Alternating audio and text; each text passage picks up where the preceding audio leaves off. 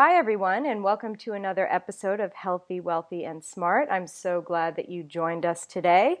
And in today's show, we're going to talk about meditation. So this is something that's been around for a very long time, but I feel like in the past decade or so has gotten a lot more mainstream with celebrities, professional athletes, Oprah. I mean, once Oprah does it, I guess you can't get much more mainstream than that. All taking on meditation challenges and encouraging people to meditate. And so as a physical therapist, I was just sort of thinking, well, what does meditation actually do? And I think I was more interested in what effects does it have on the brain, and how does that affect you as a person? And meditation is more than, well, it makes you happy or it just works, so you should do it. But I wanted to get a little bit deeper into that. And so to help me today, I'm very, very happy to have on the show Dr. Sara Lazar. She is an associate researcher in the Psychiatry Department at Massachusetts General Hospital and an assistant professor in psychology at Harvard Medical School. The focus of her research is to elucidate the neural mechanisms underlying the beneficial effects of yoga and meditation, both in clinical settings and in healthy individuals. She is a board member of the Barr Center for Buddhist Studies and also the Institute for Meditation and Psychotherapy, and is a contributing author to Meditation and Psychotherapy.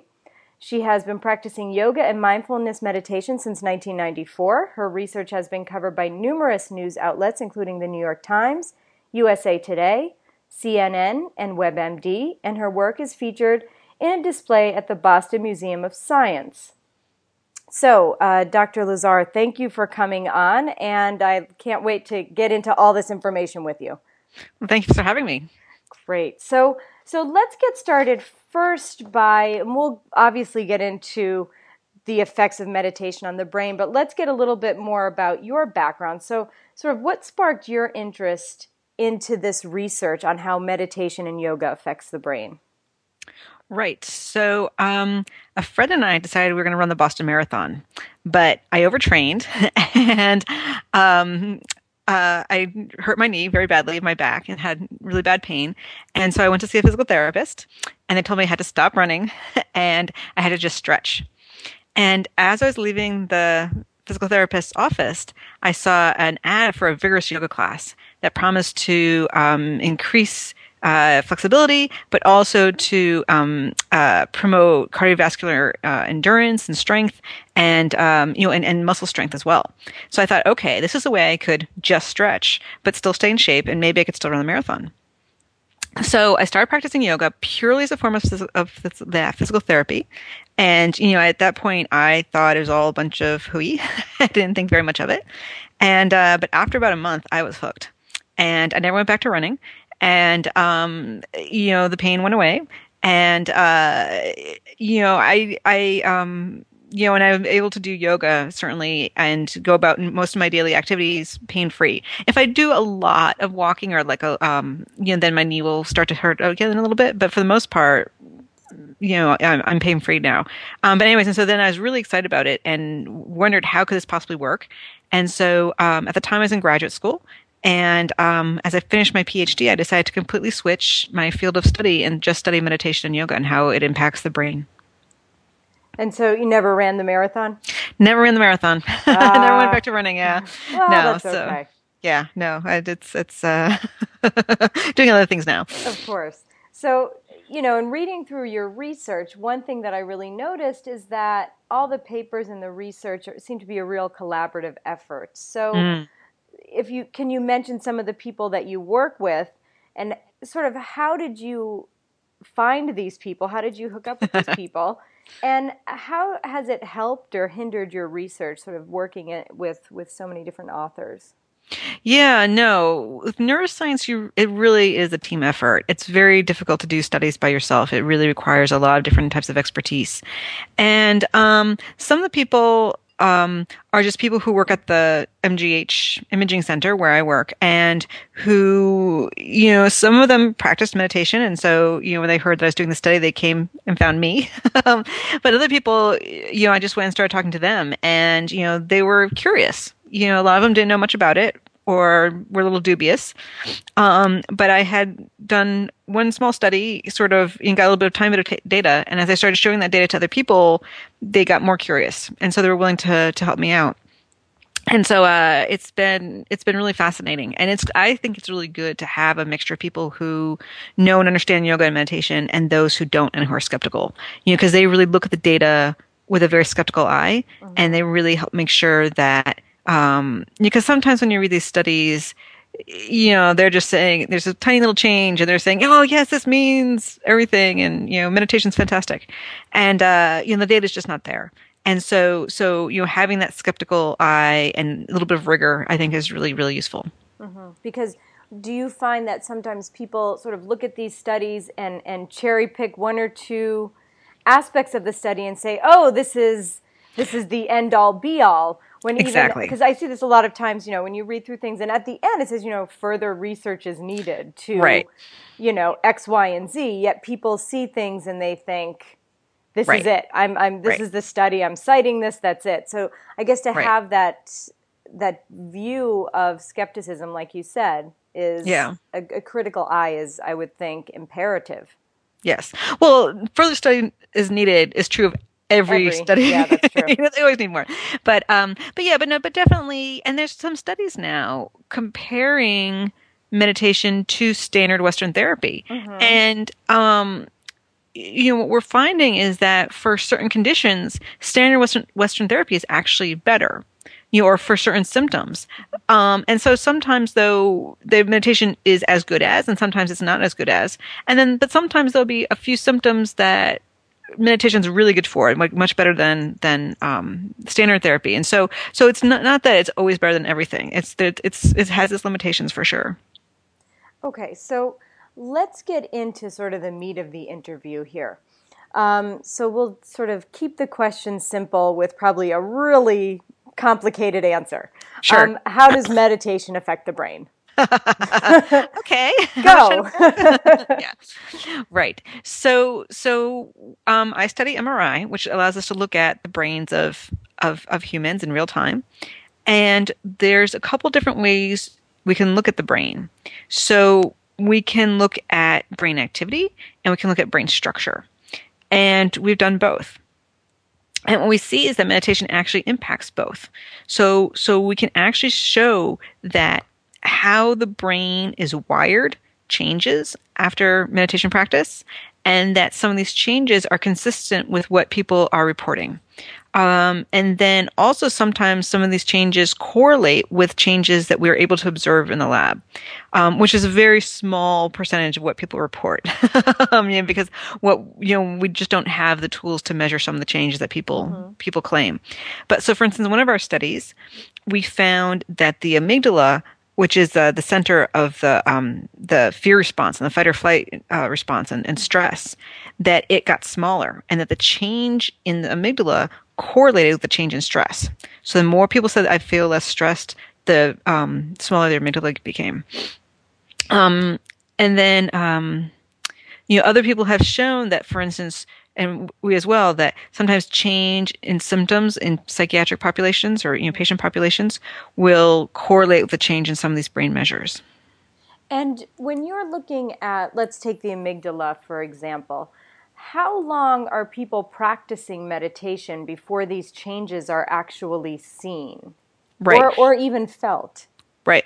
So all of our studies have been 2 months. We use a standard program called Mindfulness-Based Stress Reduction, or MBSR, and it's widely available. It's taught in many academic or many health centers now, and it's a standard 8-week class, and it's nice because you learn the meditation purely in a clinical context. So there's no Eastern philosophy or religion. It's just the meditation practice is pure and simple. And it's for people looking for stress reduction. And so we've used that program in all of our studies. There have been some other labs, though, who have looked after just 1 week or after 2 or 3 weeks, and they have found some of the changes that we have found after just very, very, very short periods. But again, so for the clinical settings, generally speaking, it's a 2-month study, 2-month period, a 2-month class, where they ask you to come to class once a week. Okay. It's usually an hour and a half class. And there's meditation, but there's also, talk. And then they ask you to practice at home for 40 minutes a day. And now, of course, not everyone practices every day. Not everyone always practices 40 minutes. So in our study, on average, in a couple studies, on average, it works out to about 30 minutes a day. Okay. But again, that works out to maybe practicing, a lot of different. And on our,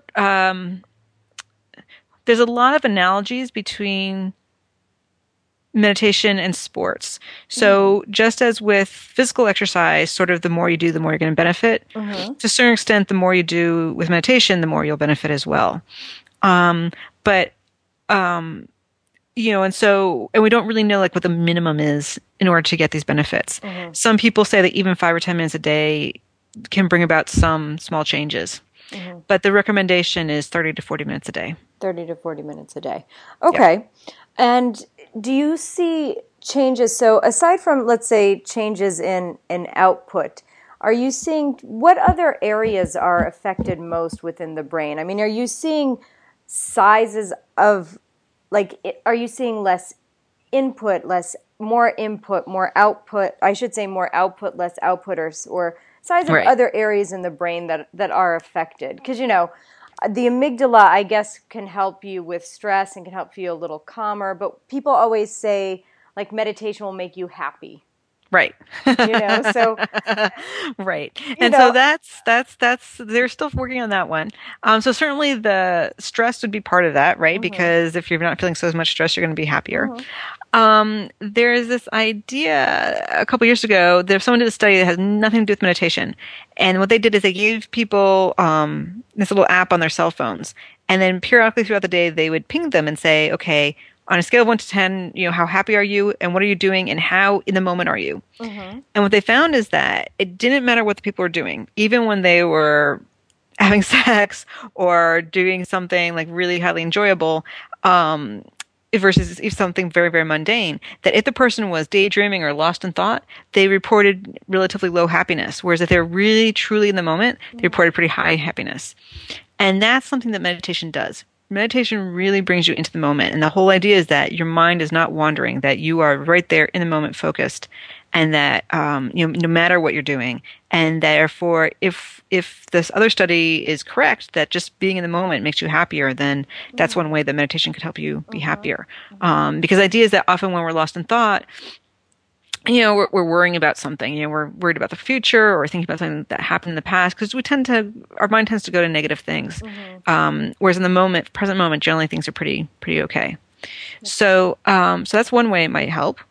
And then the way that we think it helps reduce stress is that it helps give a new perspective on things, right? Often when people start practicing, they talk about the pause, right? That when things happen, rather than instantly reacting, that they're able to pause and take a breath and sort of just let that pass, and they're just not as engaged in the same way. They don't take things personally so much anymore. And so when negative things are happening and people are yelling and screaming and there's chaos everywhere and you're just watching it go by and you're not letting yourself get embroiled in it. That's going to certainly help with stress reduction, but also make you feel a little bit happier. You can sort of, roll with the punches and just laugh it off a bit better. Right. Okay. And let's take it now, as physical therapists, we sort of, every person, I would say the majority of people that come to us are coming to us because they have pain. Yes. So they're in pain. They either go directly to their PT or they go to the doctor. The doctor refers them to PT, like you with your knee and your back. You had pain. You go into the doctor. They send you to PT. Yep. So how can, and especially people with chronic conditions, chronic low back pain in the U.S. alone is $1 billion industry. More money than the wars in Iraq and Afghanistan combined is how much chronic low back, that's just low back pain. Forget knees, is shoulders and everywhere else. The United States. So how can meditation, which is for the most part something that's free, right? Maybe you have to put a little investment in it in the beginning because you want to go to some classes, or you may buy a book or a DVD or a CD or whatever. Right. A CD. I don't even know who buys CDs anymore. Download something. Right. So how can meditation help those suffering from pain, more chronic pain. And how does that mechanism work within the brain? Right. So we did a small study on this, and there's been a couple studies now doing things a little bit different ways, and the results have been pretty consistent. So we're pretty confident about this. So pain is really interesting. Let's just talk about pain for a moment, independent of meditation. Yeah. What we know is that there's two components to pain, both subjectively and in the brain. So one component is the intensity. So if let's just say temperature for a second, you know something that's cool versus something that's warm versus hot. And at some point it becomes very, very, very hot, right? And so that's just the intensity, the temperature. Or if I were to poke your skin with something, right? And just how hard it pushed against you, that would be the intensity. The other one is the unpleasantness. And so, and that varies tremendously. So you could have two people who both say, like on a scale of 1 to 10, that, yeah, this is a 5. Let's say an 8 in terms of intensity. One person could rate that as a 5 in terms of unpleasantness, and another person could rate it as a 10 in terms of unpleasantness. Everyone has a very, very different pain thresholds and tolerances. So, and what we've found out about in the brain is that those are two very different brain regions. So one part of the brain is a sensory part of the brain. That's just intensity. And then another part, which is more sort of the emotional part of the brain, is saying how unpleasant it is, right? And how much you're not liking this. And what regions of the brain are they? Right. So you actually have, it's called the sensory cortex. So this is just in the middle of the brain, and it's it's a sizable amount of brain, and there's actually there's an entire body map. So every part of your body has a representation in that part of the brain, in the sensory cortex, and it's not just intensity, but also soft versus rough, temperature, hardness, all sorts of aspects about touch are in that area of the sensory cortex. Excuse me. Whereas then the insula and the amygdala and some of these other regions are the ones that are involved in unpleasantness, right? So the limbic cortex. Right. Then you have the front of the brain. So the front of the brain is sort of the executive control function part of the brain, right? It's taking all the information in and processing it and making decisions about it and doing all these sorts of things. So now what's really interesting is that they've done a lot of studies with, say, placebo, and there's a lot of ways you can control pain in terms of it. You can tell people to distract them and pay attention to something else, and so then they don't feel the pain so much. Or like I said, you can give them placebo-type creams or pills and things like this. Or you can just tell them to, cognitively try to control their pain with their thoughts. And what's really interesting is that in all of those cases, what you see is that the front of the brain, the control part of the brain, goes up, right? Activity in the brain goes up. And then in the sensory cortex, which is the intensity, that goes down. So literally, your executive part of your brain is telling your sensory cortex to turn off. And even in placebo conditions, like where you don't even know that's what's happening, the front of your brain somehow is figuring this out and saying, okay, you shouldn't be feeling pain, so just don't feel pain. What's interesting with meditation is it's the exact opposite, right? So with meditation, the instructions are just notice it, don't try to control it, and just really be with it. And so that's what we see in the brain. The front part of the brain, which is all about control and managing things, shuts down. And the sensory cortex, in terms of intensity, actually goes up. But they don't actually say it feels more intense. It's just, it's evaluating it. Because again, it's not just intensity. It's also all the different aspects of it. And often what we tell people to do, because pain is actually a big part of meditation, just that because you're sitting still, and often, because you're sitting still, like your knee starts to fall asleep, you start to have a little bit of pain in the back, right? That's not uncommon. And so the instruction is to go in and just notice it, and like notice that, what does pain actually feel like? So often there's a little bit of throbbing and tingling and prickling and all these different, and so just noticing that without judging it, just being okay with it and just noticing it. And so you really get very sensitive to these. And so that's what we're seeing. So sensory cortex is going up, control is going down. And yet, despite that, when the meditators did this, they reported being less unpleasant. So although there was more sensory experience, there is less unpleasantness. So that's really, really interesting. So it's very, very different from all the other forms of pain management that's been shown in terms of neural activity. And because you would think that, so that sensory cortex is sort of the Right. homunculus man. So, Right. you would think it just doesn't it kind of doesn't. It's counterintuitive. Yeah. Yeah, it's very counterintuitive because you would think that if activity in the sensory cortex is going up, you would feel more intensity with your pain. Right.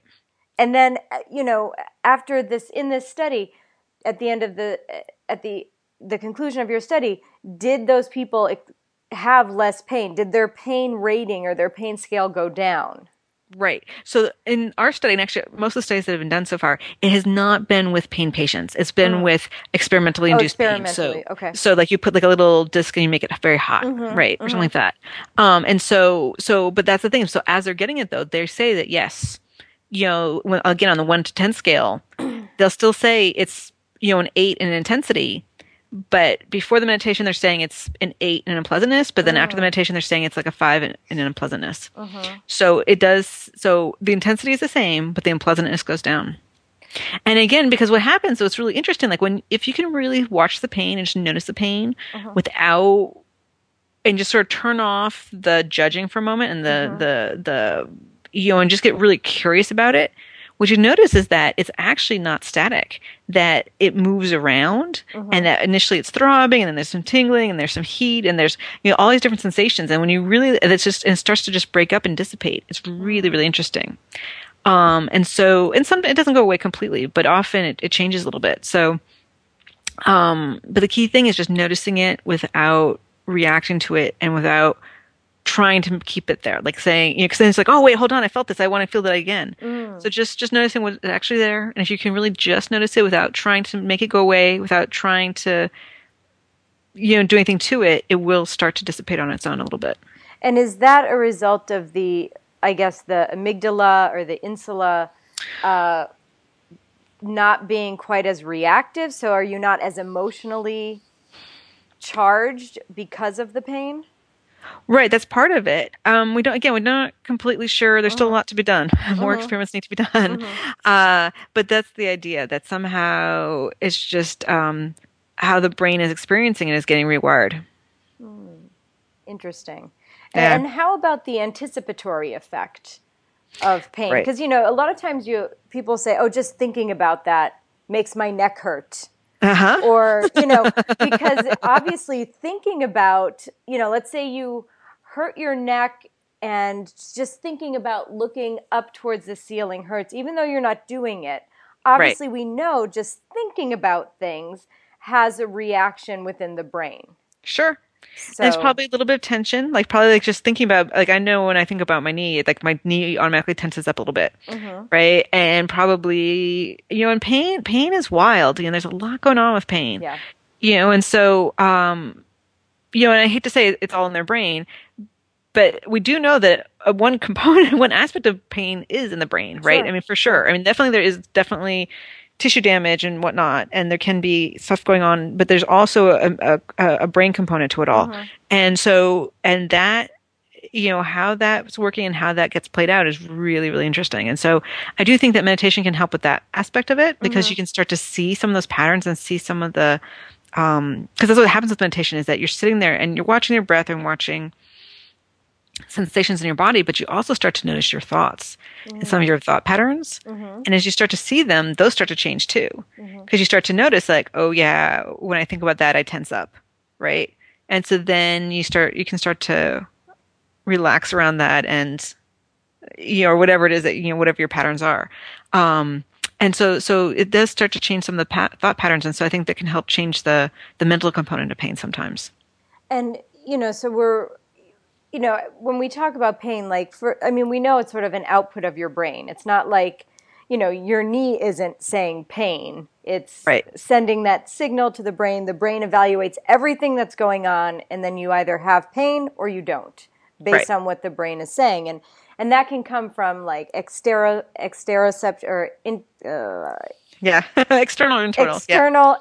internal thoughts, memories, everything. Right. So talking about the effects of meditation, it seems like it can kind of change that interoception. Right. sort of what's going on within the brain. And I know like pain takes up many components of the brain and it's very complicated and there's a lot of stuff, a lot of sort of, as one lecturer, a physical therapist, a lot of magic happening up there in the brain, that is, I think, really hard to pin down. Yeah. Because if it were easy to pin down, then no one would have pain, right? Right, exactly. So, when you're talking about all of this, and, we're talking very technically, because a lot of the audience are, PTs, things like that. Right. So let's say I'm a physical therapist and I have a patient that comes in for chronic pain and I want them to maybe try meditation.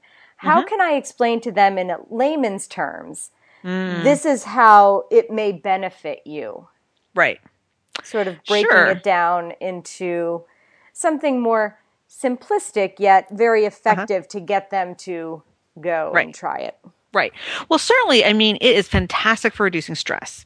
And also, it's really good if there's any depression, it's fantastic also for depression and anxiety. And so, because often those are sort of happenings, and especially pain and depression are very tightly linked. Yeah, I agree. And so, if nothing else, it can help with the psychological components of whatever may be happening with them.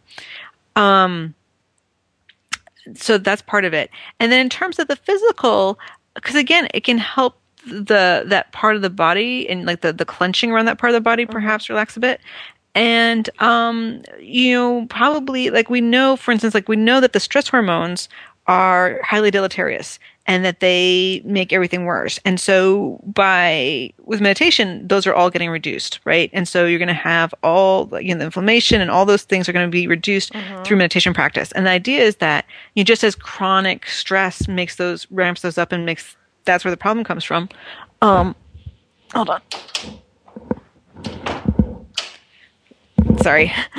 So just as chronic stress, sort of ramps all those molecules up, repeatedly practicing meditation is going to help bring those down, repeatedly and just help reduce the levels of all those molecules in a more ongoing way, which probably has beneficial effects in the periphery as well as psychologically. And have you found in any of your work that, let's say people who are meditators, or let's say they're meditating as you're doing your experiments. Do you find that does the meditation have a lasting effect? Let's say you meditate on Monday, and it's now for whatever reason you didn't have a chance to do it, and it's now Friday. Right. Or it's the following Monday, I don't know. Or it's a month later, or I don't know what the timeline is, but is there carryover? Do people who meditate, if they haven't meditated that day or they're not meditating while you're doing an experiment, have you yourself seen or know of studies where there's a lasting effect on the brain? Right. So again, this is where like if exercise analogies are useful, because if you just go and you go on a half-mile walk once, there's going to be benefits, but probably that may last a day or two, maybe, but probably not much beyond that. Whereas if you routinely say walk a mile, then if you miss a few days or even a week, you're not going to completely lose all the benefits right away. So that there is some build up and there is some benefits will be more long lasting if you're practicing it regularly. But again, talking to people and just myself, there definitely have been periods where I'm not practicing very much. There's been a couple times when I've just a lot's been going on in my life, and I've gone a week or two without practicing at all, let's say. Or periods where I only practice for a long time. I actually just practice once a week, but I felt that even practicing once a week for me was beneficial when I first started. But now I practice more regularly and I definitely see a lot more benefits. And so that's the thing, because some people are like, oh, you must practice every day for 40 minutes. And I'm very much of the mindset that, any practice is good, more is better. And, try to do even just a few minutes a day. Because there are definitely periods where I just practice even 2, 3, 4 minutes a day, 5 minutes a day. And I feel like that just small bit is helpful. But then, a couple times a week, then I try to practice more. So you just have to see what works for your life and where you are right then. But, certainly, especially in the beginning, I think it's useful to really to really dedicate yourself to doing it at least, say, 3 times a week. Mm-hmm. If possible, 5 times, 5 to 7 times a week. Even if it is just 10 minutes a day, and if possible, say 20, 30 minutes a day, and then gradually build up. Mm-hmm. Um, because there haven't been any really good studies yet to really address that scientifically, Mm-hmm. but just again, anecdotally talking to teachers and whatnot, Mm-hmm. that's the main encouragement is just to do a little bit every day. And do you find, you've been practicing for a long time. Do you find that your thoughts Mm-hmm. surrounding your individual practice, does that ever interfere with what you're seeing when you're doing your studies? Is there that, like, how do you sort of draw that line of practitioner to researcher? Right. Yeah, no, definitely. And there's been plenty of times when I've been sitting and meditating, and all of a sudden I start thinking about an experiment. That happens a lot. Um, and so, generally speaking, it's beneficial in terms of my meditation practice helps me understand how to design experiments and how to interpret experiments in ways that I think are useful. And so generally speaking, being a meditation researcher, I think, is not deleterious for the most part. Um, the main thing is I have to, when I get excited about results, I have to remember, okay, this is the first result. You need to replicate it. And so I think that's, I can't overinterpret it. So I think that's the main issue is that. And so again, I try to be really careful about not overinterpreting the results. And I guess that's kind of where that collaboration of other people really comes into play. Exactly. Yeah. And also I've gotten good about doing it myself too. Yeah. But yeah. But early on, definitely it was useful. So. Cool. Yeah. Okay, so now we have a couple of questions from some people via social media. Mm-hmm. So one question was, have you had any experience with adverse effects in patients with oversensitization when they're asked to focus on their sensations? I know they said it's sort of slightly off topic, but if you know of any studies on the acute effects of focusing on breath and exam performance. Yeah, so those are sort of two different questions. Yeah. So we'll do the second one first because that's easier. Okay. So there have been a couple studies showing that meditation practice, and specifically mindfulness, which is basically paying attention to the breath, that does indeed help cognitive ability. So it increases your ability to pay attention. And someone actually did a study with GREs, and they showed increases in GRE scores before and after an 8-week meditation. Yeah, no, definitely. And a couple other studies like this. Actually, we just had a study come out last week showing that it helps preserve IQ with age, because normally IQ goes down with age because our brain starts to deteriorate, and it seems like it helps preserve that. So definitely in terms of cognitive benefits, it seems like it's a big plus. The first part of the question is, can there be too much sensitization? I'd say that's a yes and a no. So if you're doing it properly, it's not a problem. If you're not doing it properly, it can become a problem. So what is the difference? The key difference is the non-judging attitude. So if you are like really trying to pay attention and you're trying to get something out of it and you're trying to be super sensitive and or you're trying to push it away or something like this, that's when you run into the problems, because the instructions are to just notice it without any cognitive elaboration, without any expectation of what it is you're going to become sensitive to. It just notice how it actually is. And if you really do it that way, it's not a problem. And that actually leads kind of into the next set of questions. So there's also another two-part question is, what is the best way to begin the practice?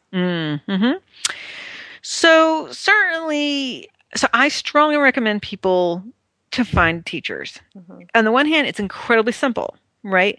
But there's a million questions, and I routinely get emails from people asking me crazy questions, and I say to them, okay, do you have a teacher? And they say no. None of them do. And it's just because unusual stuff happens, and you just need to, or you start getting ideas about it. So it's simply just notice the breath, right? So as you're sitting there, watch your belly rise and fall. That's it with each breath, right? Or notice how the breath feels as it passes through your nostrils. That's it. Very simple. Anyone can do it. But of course, your mind starts to wander, and then you start getting ideas about it and everything else like that. And so, as you mentioned, there's a ton of books. There's a ton of information on the web. There's a lot of free meditation recordings. If you go like to iTunes and stuff like that, there's a whole bunch on the free section, of both of instruction and talks about meditation, as well as, guided meditation recordings. So I highly recommend all of those. And, but if possible, find a teacher. And then increasingly, there's more and more teachers who are working online.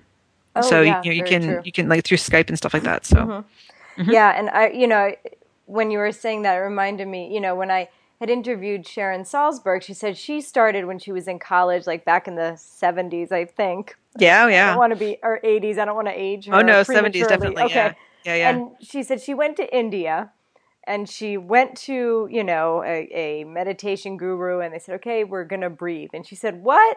I could breathe in Binghamton. What do I have to come all the way to India just to breathe? But then she realized how difficult it actually is. Yeah. It's hard to focus on the breath, and I know this is a question that I think she's answered and other people, but you seem to wander away from the breath Yeah. 100 times, Yep. and so I guess that leads into the next question is, how do you know you're doing it correctly? Like if you're wandering off and you're like, oh man, I stink at this, I'm not going to do it anymore. That's it. That's judging. That's See? judging. See, So that's you the have to let opposite go of of that. meditation. Exactly, right. And so you have to know that that's just part of it, and then it's going to happen. And like I know they say even Sharon and like really advanced monks, their mind is still going to wander. But again, it's sort of like I know when I first started to run, right? I couldn't run a mile. I would run about, I don't know, a couple hundred yards and then stop and walk, and then run a couple hundred yards and stop and walk, right? And so same with the meditation is that initially, yeah, you're going to have very short periods where you're focused and then your mind's going to wander and then you bring it back. And so, but gradually over time is those periods of being focused get longer and longer, and the periods of chattering and off topic and, mind wandering get less and less, and less frequent and less duration. So, but definitely there's still times, I mean, I've been doing this 20 years now where, I'll sit down, I'll stay focused for a good, minute or two, and then my mind's gone. And, 30 minutes later, 40 minutes later, it's like, oh, yep, there it is. And there's some days, especially, if it's been a long day and I'm meditating at night, it can be really hard sometimes. But the teachers always say there's no such thing as a bad meditation. Okay. And so don't give up, just stick with it. And you will start to notice things. I mean, and sometimes it takes a little while before you, I mean, some people have very profound effects right away. Some people, it takes a little time. But you start to notice things, like you start to notice that little pause, and you start to notice during the day that you're just more aware of things. You're a little less reactive. For me, when the early things was, I started understanding other people's point of view. Like I started finding myself being much more empathetic and compassionate with other people. And, there's one woman who I worked with who just drove me nuts. And, and that was it. Like after 2 or 3 weeks of practice, I suddenly realized that like she wasn't pushing my buttons anymore, and I could just laugh at her. I was just like, wow, okay, something happened here. And so lots of little things like that started happening. And I started realizing, okay, there's something going on here. Yeah, and I think you really touched on something that makes me think that every PT should be meditating at some point, because that's what we need when we see our patients. Yes. Empathy, empathy, empathy, right? Yes. And to be able to kind of understand and be in the moment. So when they're telling you their story, you need to be really tuned in and not like they're chattering away and you're thinking, let's see, what am I going to have for dinner tonight? And what am I going to, and you're really not doing you're doing everyone a disservice. You're doing yourself a disservice. You're doing your patient a disservice. So, this should be mandatory in probably all medical training. Yeah. I would think. Well, I know because I work with a group called the Meditation Institute for Meditation Psychotherapy, and what this is that because all therapists and psychological therapists do all day is listen to their patients complaining. Yeah. And they say it makes a huge difference for them. Sure. That they're less reactive, there's less burnout, they're more in the moment. And also lots of them will say that they are better able to figure out solutions for their patients and stuff like that. So, and imagine also for a physical therapist, never thought about this before, but, because obviously you have to be very sensitive to the person's body and like how they're moving and stuff like that. And so I imagine that that might help with that as well. I mean, I don't know. Yeah, I mean, I would think that. if you're more in the moment, maybe are you able, and this again, I don't know, but are you able to maybe be more sensitive to the patient's movements? Probably, Do yes. you have is your eye a little more acute to movement of the patient and to, Hmm. being able to put together what they're saying and what you're seeing. And I Hmm. think also maybe being, like we said before, a little less judgmental Exactly. and perhaps, just Seeing things as they are. seeing things as they are and not putting your bias into what your patient is saying or what your patient's how they're moving. Because I Exactly. mean, I've done it in the past. You sort of put your hands on someone and you're like, well, from what they said, it would make sense that this would be off or this would be, you know, Right. and then you look and you're like, yep, it is, and maybe it's not. you Ah, know, exactly. Yes. maybe if you Yes. were a little more in the moment and just relying on where you are versus skipping ahead a number Right. of steps in your evaluation or your assessment, it might make you a better therapist. Right. And you might also imagine like as you're moving the joints, you might become slightly more sensitive maybe. Mm-hmm. I just don't know. I just Yeah, don't know. I don't I know. just don't know. I don't know either, but I Yeah. think that's really an interesting thing to think about.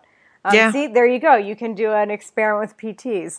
Um, I'm sure someone would think about that. Yes. yeah. Actually Okay, would be so good. Uh-huh. here's another question that I got from a lot of people, and I'm sure you get it all the time.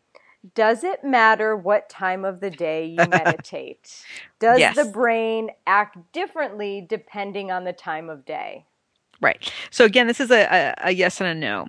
So especially in a lot of the yoga traditions, what they say is you have to wake up at 4 a.m.